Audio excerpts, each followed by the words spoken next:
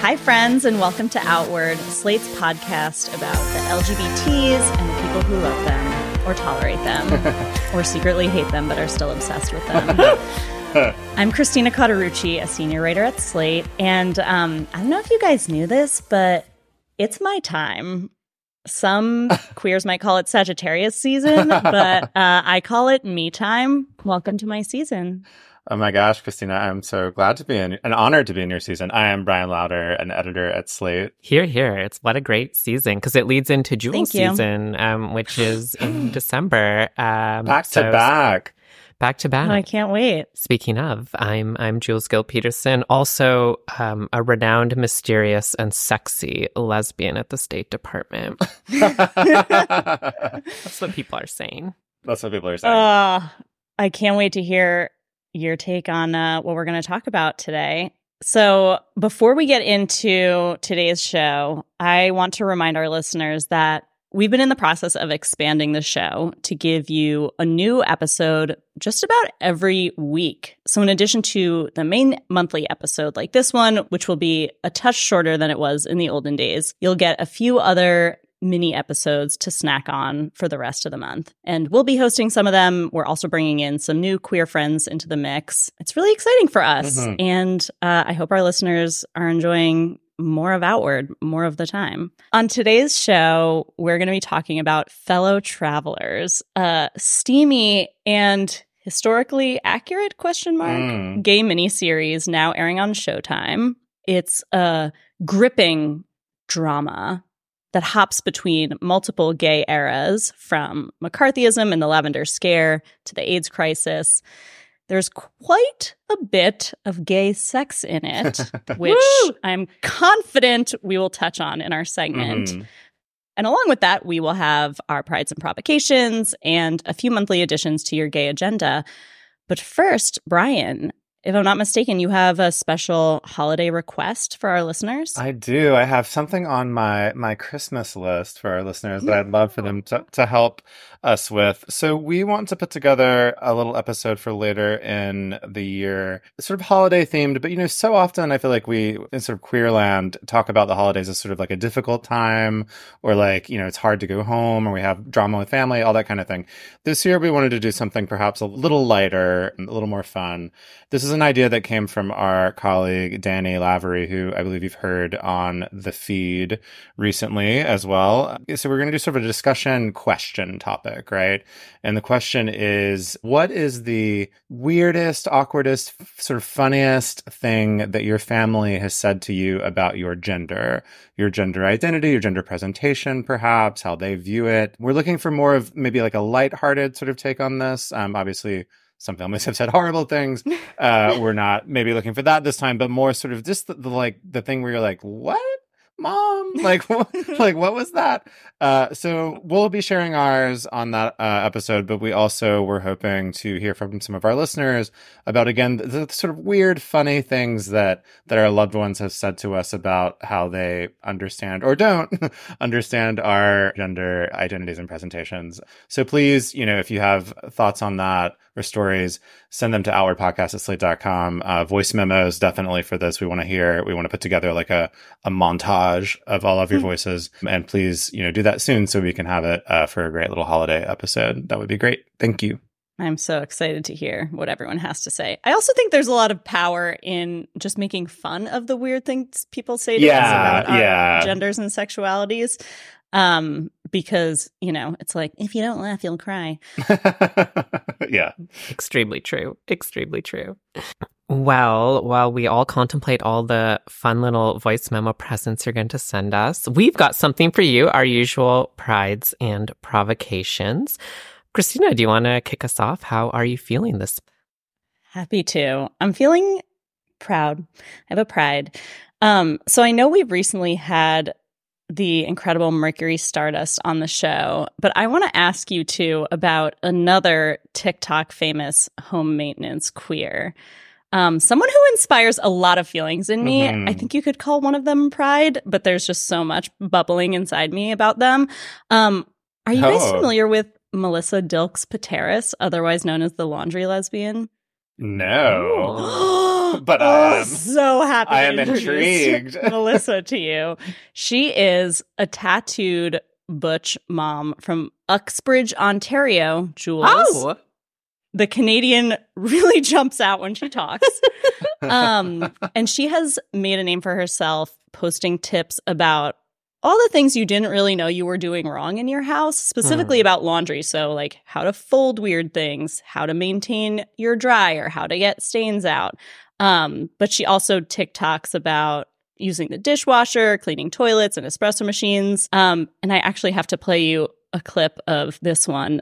She talks about caulking, like using the right kind of caulk in the right way. Here's a little clip. You're right. It has been a minute since we've done Caulk Talk. And if you're new here, welcome to Caulk Talk. Let's go over the basics one more time.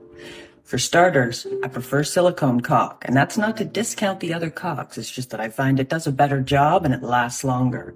And no, it's not a phase. And it's also not that I haven't tried other caulks, because I have. I'm blushing a little bit, actually kind of breaking a sweat.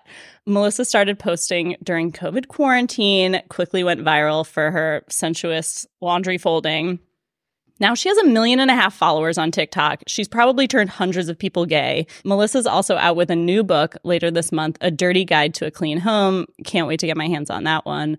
So I'm proud of this for two reasons. One, I think butch lesbian sex symbols are really powerful and essential to our culture.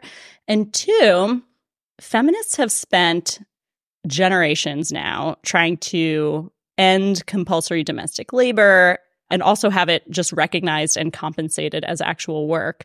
This TikTok account, or Instagram account for me, is not only promoting like a masculine entry point into traditionally feminine coded household tasks like laundry, she's also making visible like all the effort and skill that goes into it. Like doing laundry is not just about like throwing something in a barrel and taking it out.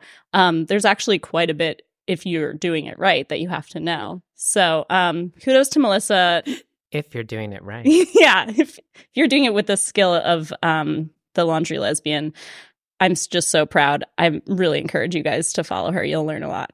Brian, how are you feeling this month? Okay, so I am, it's a slightly convoluted pride because it's about George Santos, of whom I'm not proud. So as you've likely heard by now, George Santos was expelled from Congress after the House Ethics Committee released the results of their investigation into his campaign dealings. And unsurprisingly to anybody that's been following this story, he was involved in a great deal, seems to have been involved in a great deal of fraud, misappropriating and misusing funds that were meant for his campaign for personal things like paying down credit card debt and the like. Out of this report emerged some sort of fun details, I guess. He also used the money for a bit of a shopping spree. He went to Sephora for all of his skincare needs. And also Hermes for, I imagine, some beautiful scarves. I'm not sure.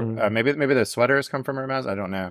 Yeah. But the great detail that emerged out of all of this was also that some of the money went to OnlyFans subscriptions. Of course. Okay, so I am generally not a big fan of the like George Santos's fun discourse, like, campy or whatever. I think he's terrifying and scary. But if anything good was going to come out of him, it is the fact that sex workers on OnlyFans got money. And specifically, they got money intended for a Republican campaign, which I'm just going to go on a limb and say that the people making those contributions probably at least would not outwardly support sex workers, even if they probably would also watch porn. They did not know their money was going to this. I'm very glad that money got rerouted to those sex workers. I don't think we know, as of recording, I don't think we know who any of them are yet. I would love to hear from them about their experience of being subscribed to by George Santos. But yes, I am just proud that money went somewhere productive and good. And, if anything good was going to come out of him, it's that some sex workers got paid.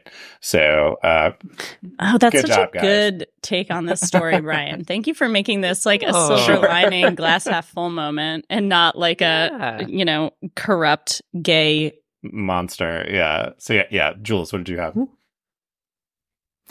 Well, I'm feeling proud in a pretty selfish way. I have a self-pride that I promise ripples to being proud of many other people. It doesn't have to, but okay. It's like selfish altruism. No, I wanted to share something that I'm really proud to have been a part of that just came out. It's called All the Only Ones. It's a 3-part series on NPR's documentary series Embedded. So it's like a 3-part podcast that I was very privileged to work on for, honestly, like I think the last year and a half with the really talented, journalist Lane Kaplan-Levinson. Basically, Lane and I wanted to take some of the most compelling stories that I had put together in my much drier academic book on the history of trans kids and like bring them to life in an audio format. But also think about how to not just make history more accessible, but to bring trans youth from the past 100 years into like as direct contact as you could with trans kids today. And so Lane came up with this amazing format where in each episode you meet some remarkable trans people, young people from as far back as 100 years ago, hear about their stories brought to life by voice actors, trans voice actors, who are reading letters they wrote, reading different excerpts from archival materials I found on them. And then Lane is also hanging out with a young trans person today who maybe shares something kind of in common with the person from the past, and they kind of get to meet one another over the course of each episode. For me, the pride is one of many emotions. I have like had my own sort of relationships to some of the kids who, of course, I've never met, who I wrote about in my book, and hearing them brought to life, like hearing their voices definitely had me crying while I was listening to this while I was in the car driving places. But mostly I'm just really proud because, as a historian, the work that I put into my book, like the one group of people for whom it's not accessible is like trans teenagers, right? Like this is a college level or grad school, kind of gate-kept book. And so I just feel so proud now that trans youth themselves, can anywhere you get your podcast for free, get access to some of this history that properly belongs to them, but also their families and loved ones and people who are just hungry for meaningful and exciting and thoughtful kind of storytelling about our shared history. So that's All the Only Ones is the name of the series from NPR. And you can get it wherever you get your podcasts if you want to hear more of me, but it's not only me, thankfully. So I just really, really warm and fuzzy about it. Well, speaking of time travel, we'll be back to talk about The Lavender Scare and the new Showtime series Fellow Travelers right after this break.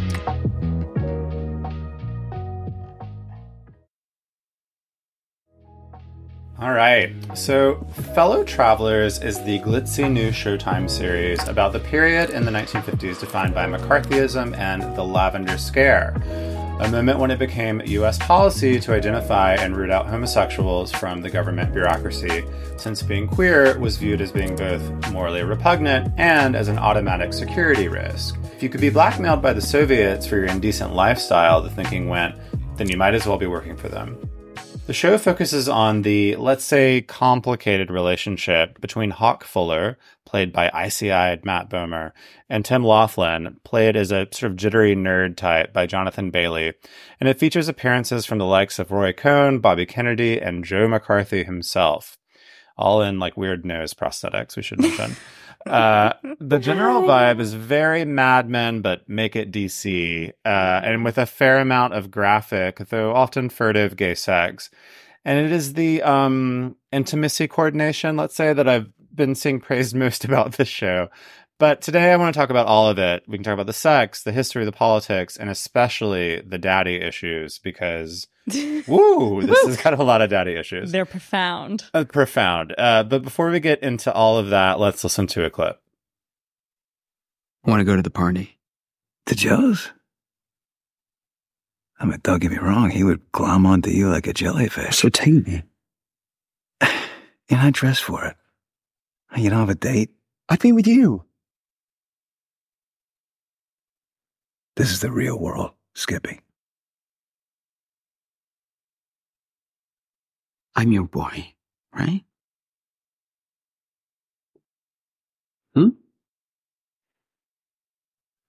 Well. And your boy wants to go to the party. How much does he want to go? All right, so before we get into the discussion, I just wanted to mention that we've only seen the first 3 episodes, so, opinions may change as the series goes on, but that's what we're speaking about today. First off, wanted to get general reactions from y'all. Did this show turn you into a fellow traveler or make you want to inform on everyone involved? So Christina, good. what did you think? I'm really enjoying this show. I will say, I like historical dramas that I feel like actually teach me a little something. I'm a little bit dorky in that way.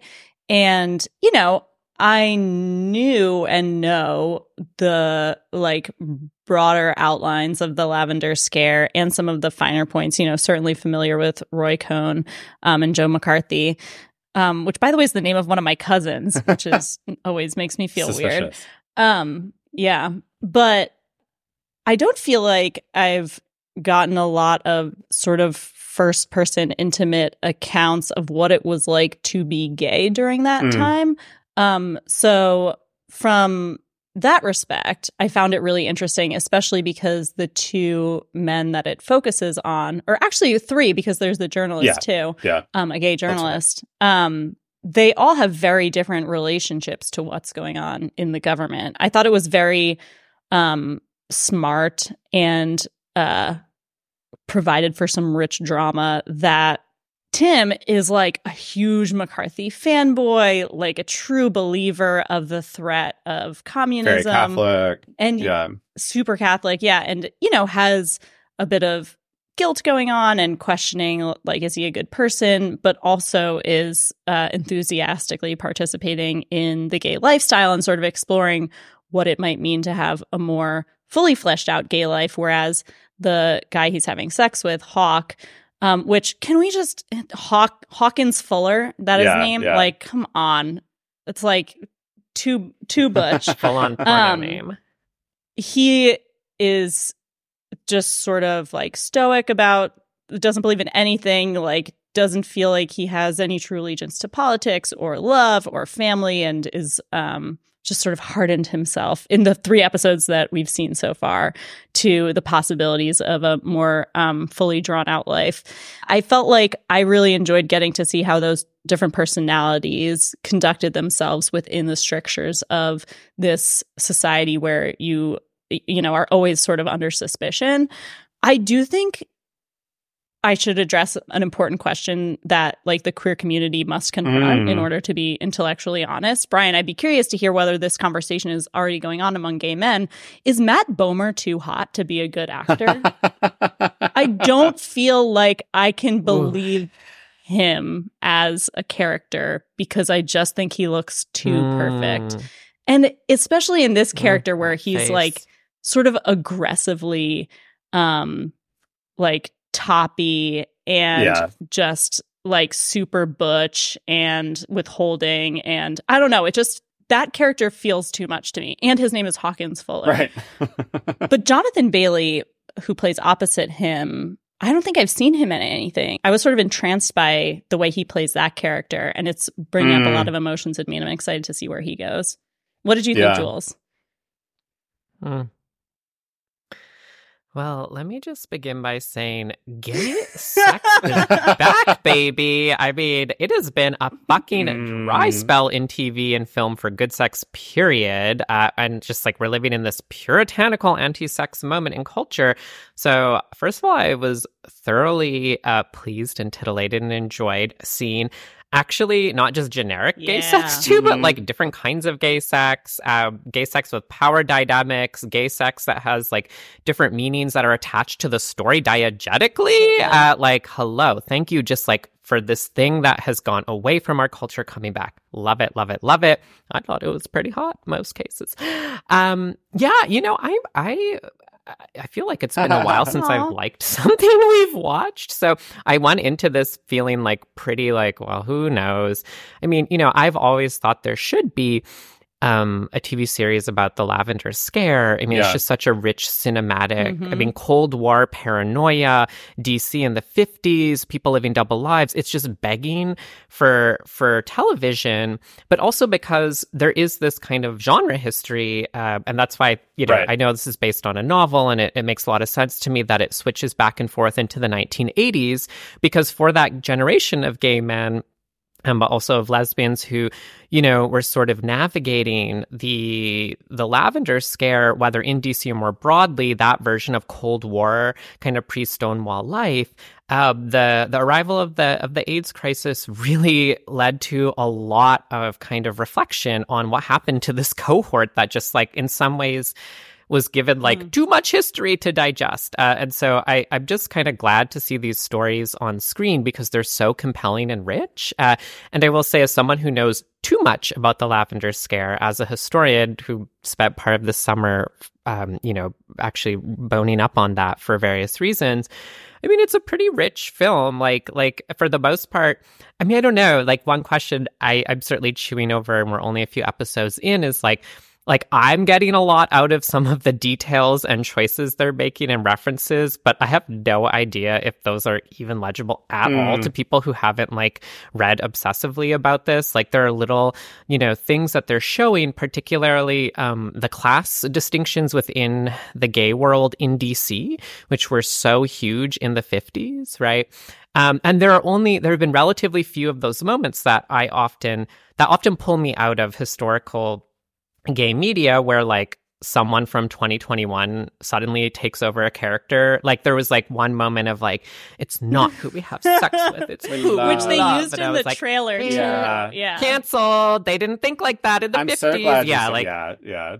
Like that, of course that's going to happen, but this is like the minimal amount of that I've seen in a long time. So like there are points where the emotional Tim character is accidentally becoming like a post-Obergefell gay man, but it's not as bad as I would have expected, I guess. And there's like so much else going on that I think is really interesting.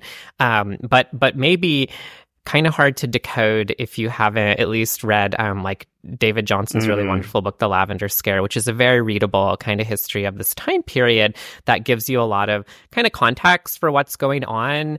And I will say, I just kind of wish Bobby Kennedy was a little sexier, but that's historically I don't know what that inaccurate. says about me. Okay, one question, Jules, before inaccurate. we move on, since you seem to be highly aware of the historical accuracy part of it, and I swear I'm not obsessed with just the physicality of these actors, but was anyone Are you like, were gay men that hot in the 50s? that ripped? Everyone was just eating like string beans and meatloaf, and like they didn't know what vanity muscles were, and yet here they are with like a 2023 body type. No, it's so funny you asked that. I was just speaking about this show with my older gay historian friend, Charles Kaiser, and he said, one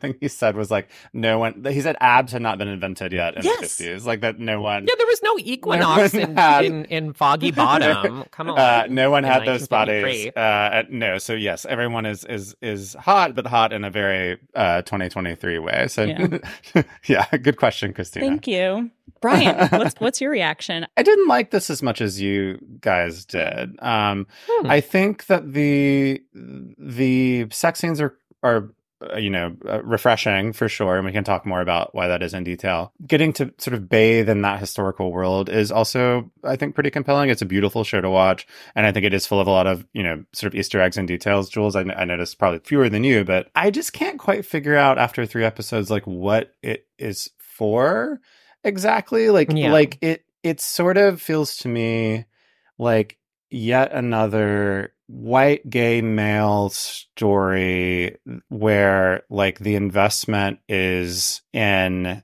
like, a lot of the tension is coming from their proximity to power and that being threatened, right? Which is like a real historical thing that happened. I understand that. I'm not trying to totally like wokeify it or whatever, but it just as a matter of fiction, as a matter of entertainment, right? As like something to choose to make into a story. Why are we doing this now? What is the need for this particular story to be told right now? Maybe I'm wrong. Maybe there is one. I don't know. I just felt like it was kind of inert and very beautiful but inert. I also had a lot of itchiness around the sort of gender politics between the two romantic leads. Anyway, I'm glad, Christina, that you mentioned there is another lead I should have mentioned in my intro. Jelani Aladdin plays Marcus Hooks, who is a Black journalist who's gay as well and is part of this world. And my God, is so hot and so great. And yeah. not even look at him directly. Yeah, I was thinking about the main romance, but he's as important for sure. So I'm glad that you mentioned him.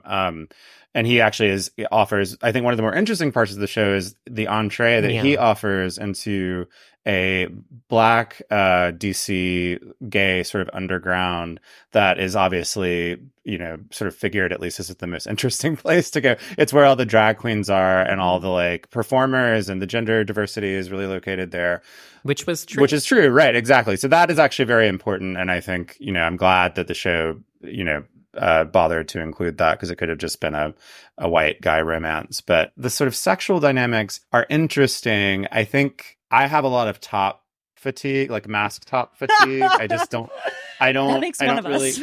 That's actually a privilege, Brian. Jeez, there's a top shortage. Yeah, I mean, I won't say how I identify actually, but I watching Matt Bomer do that. Yeah, thing, it's Christina, too much. It should be Matt Bomer in that role. That's too much. Yes. Okay, but maybe we should talk about the sex part though. Like, what do you guys feel like differentiates this from, let's say, Red, White, and Royal Blue? Oh my God! What an interesting comparison. Like there's the power play is just so like viscerally convincing. And I feel like it just sort of in that way steps into a sexual reality that most filmmakers or, showrunners are too chicken to try. Yes. I mean, I do want to market this though as part of the genre of like AIDS cultural production that's reflecting on the pre-Stonewall era with this extremely politically charged, moralized point of view on sex, which like the show structure plays out. The show does flash forward between the 50s to the mid 80s, and we meet our main characters sort of again there. Well, that's sort of the context in which then we can't help but read the 1950s sex as somehow having causal consequences in the 80s, right? And like, that's what I at least appreciate the effort to take this on as a dynamic, right? Sex is not incidental, right? The actual sex scenes are themselves playing out this relationship between male power, right, and literal political power, but also between the 1950s pre-Stonewall and post-Stonewall gay liberation, and then, right, the crisis of HIV/AIDS. And so it, like, part of all I think it's meant to do is just stage that, but it's like it amps up the stakes so high, right? So you can't help but watch this fucking happening in 1953 and feel like it is causing events that happen later on, right? And that's like, I think, ultimately that really was like a live wire conversation, particularly in the 80s and the 90s. There's so much art by gay men that's reflecting on like,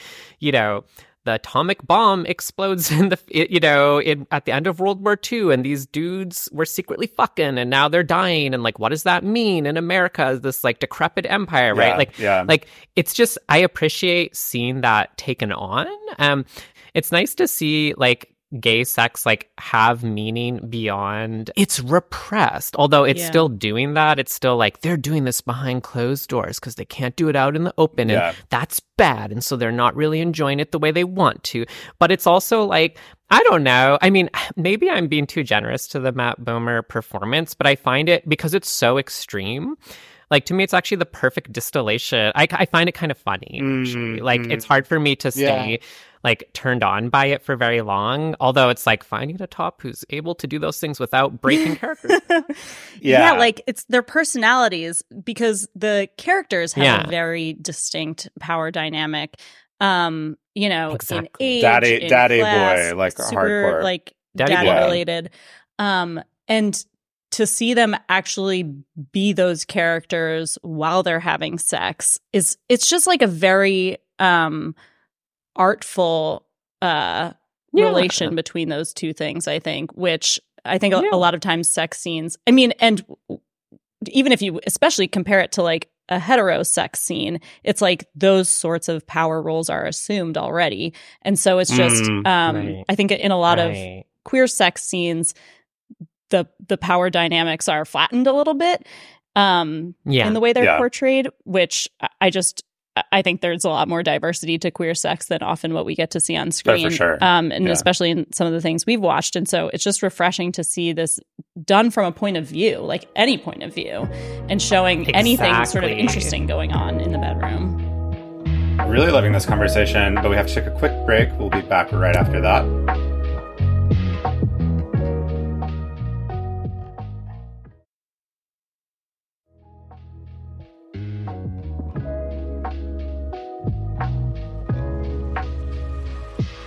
Here's how I'm playing with this show, and I'm curious what you two think about this, right?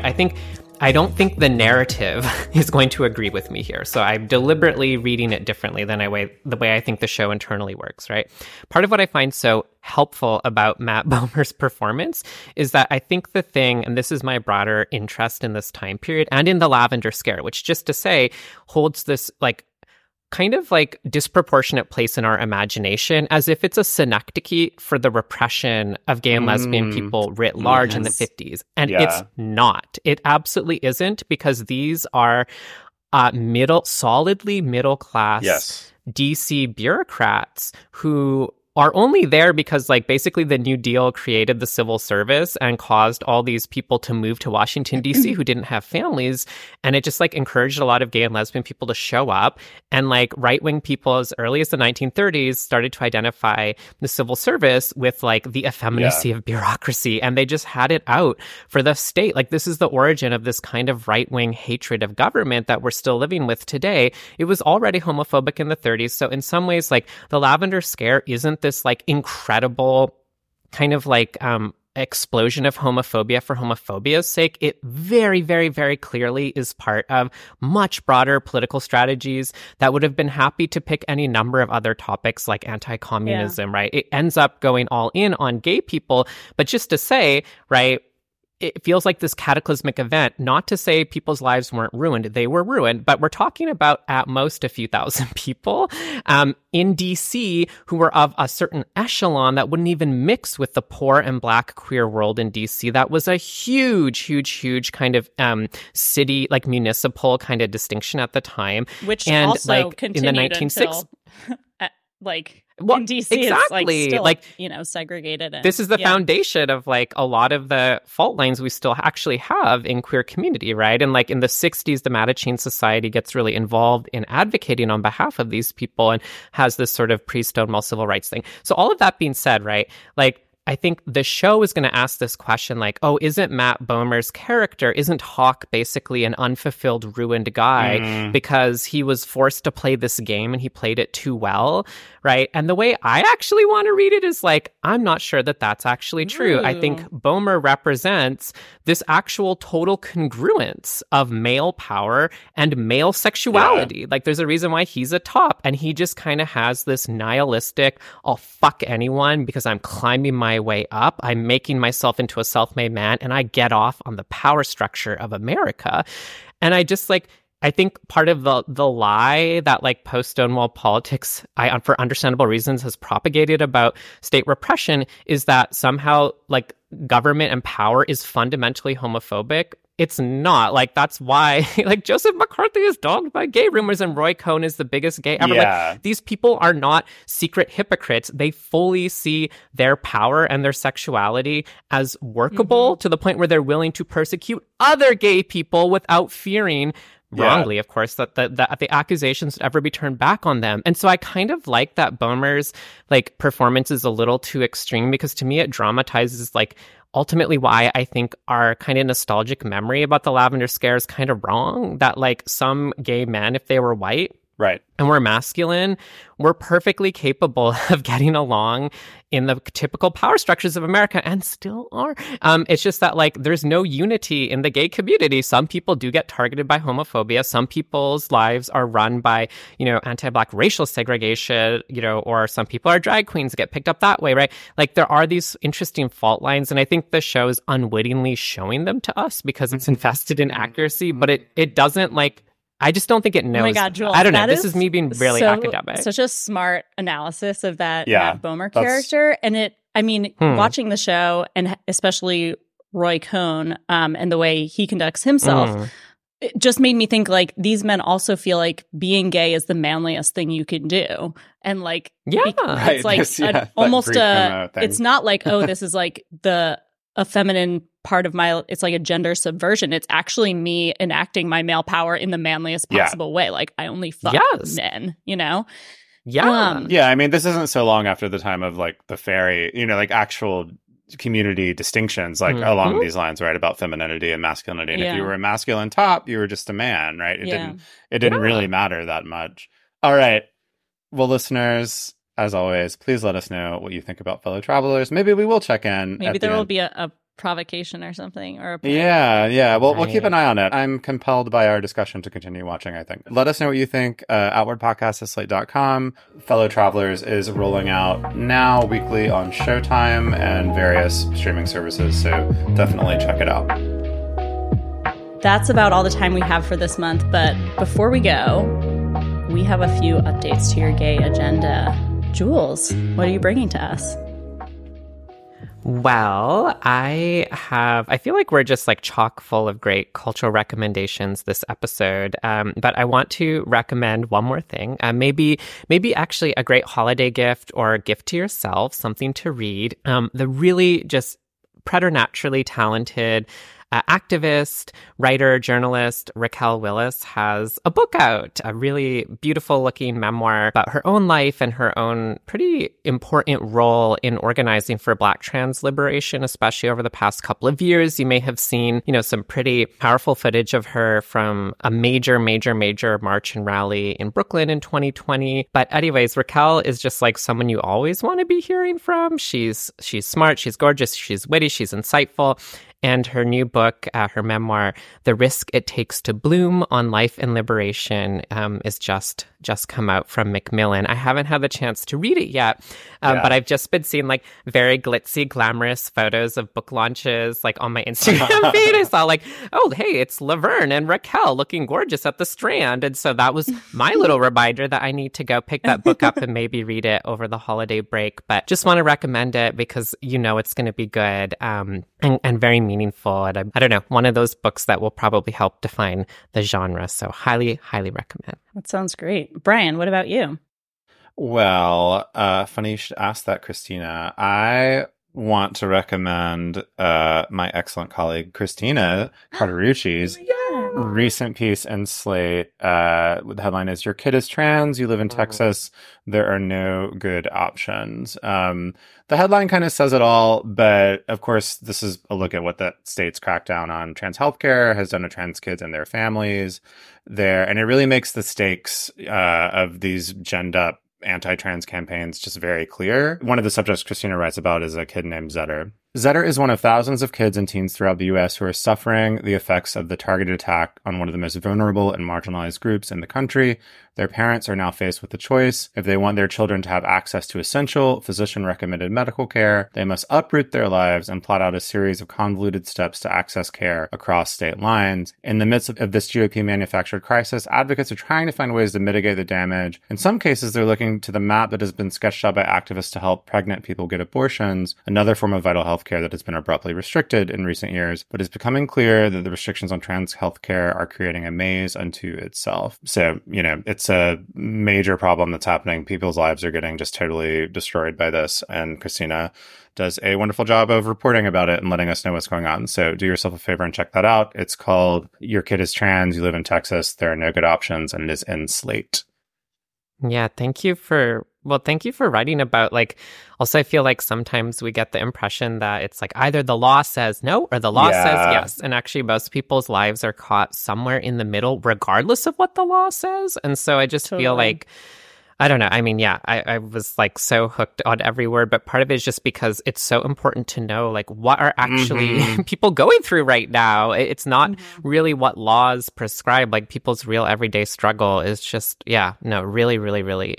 Yeah, and so just vital. talking to Zetter's mother, who was very open and affirming and excited when Zeder came out, but really didn't know how to be a parent to a trans kid, like, and has just been trying over the past several years, like, almost to create her own little playbook, because there's very few resources available. There's more now, but she just from the very beginning felt like kind of plotting her way through the dark. And every time the law changes, which in a lot of states, like you said, it's not black and white. It's like it was passed, then it was blocked, then this is available, but this isn't. And sometimes you can go across state lines, but then they turn you away. And it's all just a lot more convoluted than like those color coded maps about like it's banned here, it's not banned here would even have you believe. Yeah. Yeah, definitely. So, Christina, what do you have for the gay agenda? I want to recommend, it's actually another podcast. It's an episode of a podcast called Patented History of Inventions. The episode itself is called Pride Flag, Birth of a Rainbow. And it's about how the rainbow flag came to be a symbol of the queer community. I think it's a story a lot of people probably know. It was created by Gilbert Baker in 1978. He was tasked by Harvey Milk and others with creating a new symbol for LGBTQ people for Gay Freedom Day that year. Gilbert Baker, by the way, henceforth went by the drag name Busty Ross. Yeah. So good. Oh, yeah. Also a radical fairy. Oh, really? Yeah. Yeah. Mm-hmm. So the episode does a really good job of taking that somewhat familiar story, which is also now the subject of a children's book, and zooming out to look at what does it mean to have a flag and why does a group of people need a symbol like this. This episode in particular made me think about how essential like a shared visual language can be in creating a sense of a shared movement. The podcast is called Patented History of Inventions, and the episode is Pride Flag, Birth of a Rainbow. So I found this podcast episode while I was researching for this new project I'm doing. It's not on the rainbow flag, but another gay topic. So starting next month, I'm actually going to be taking some time away from Outward to focus on this other thing I'm doing. I know. It's a secret right now, but it'll be announced sometime in December. It's very gay, and I'm hoping that maybe you guys can mention it on the podcast at some point to let our listeners know where I am and what I'm doing. I think so. I'll be gone until June, but I'll be back just in time to, insert myself into whatever discourse about rainbow capitalism and fetish gear at the Pride Festival is going on at that point. And I'm still going to be getting our listener emails, so I'll be able to see if you guys say anything salty about me while I'm gone. But I'm going to miss you too. Oh, we're going to miss you too, Christina. Yeah, but glad you're working on secret untitled gay project. From what I have heard through the grapevine, it's pretty amazing. I know the secret, and it is amazing. And Christina is the perfect person to do it. It's going to be so great. So it is worth the absence and our pain briefly for you to do that. Can't wait. That's it for this week. Please send us your feedback. We love to hear it.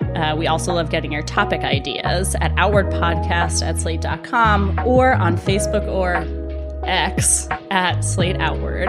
And just a reminder, by joining Slate Plus, you could get ad-free podcasts, extra segments on shows like The Waves and Working, and you would never hit a paywall on the Slate site, so you might want to sign up. To learn more, go to slate.com/outwardplus. Our show was produced by Palace Shaw. If you like Outward, you can subscribe in your podcast app. We would love if you told your friends about it, and rate and review the show so other people can find it. This was fun. Bye, Brian. Bye, Christina. Bye, Jules. Bye, Christina. Stay gay, everyone.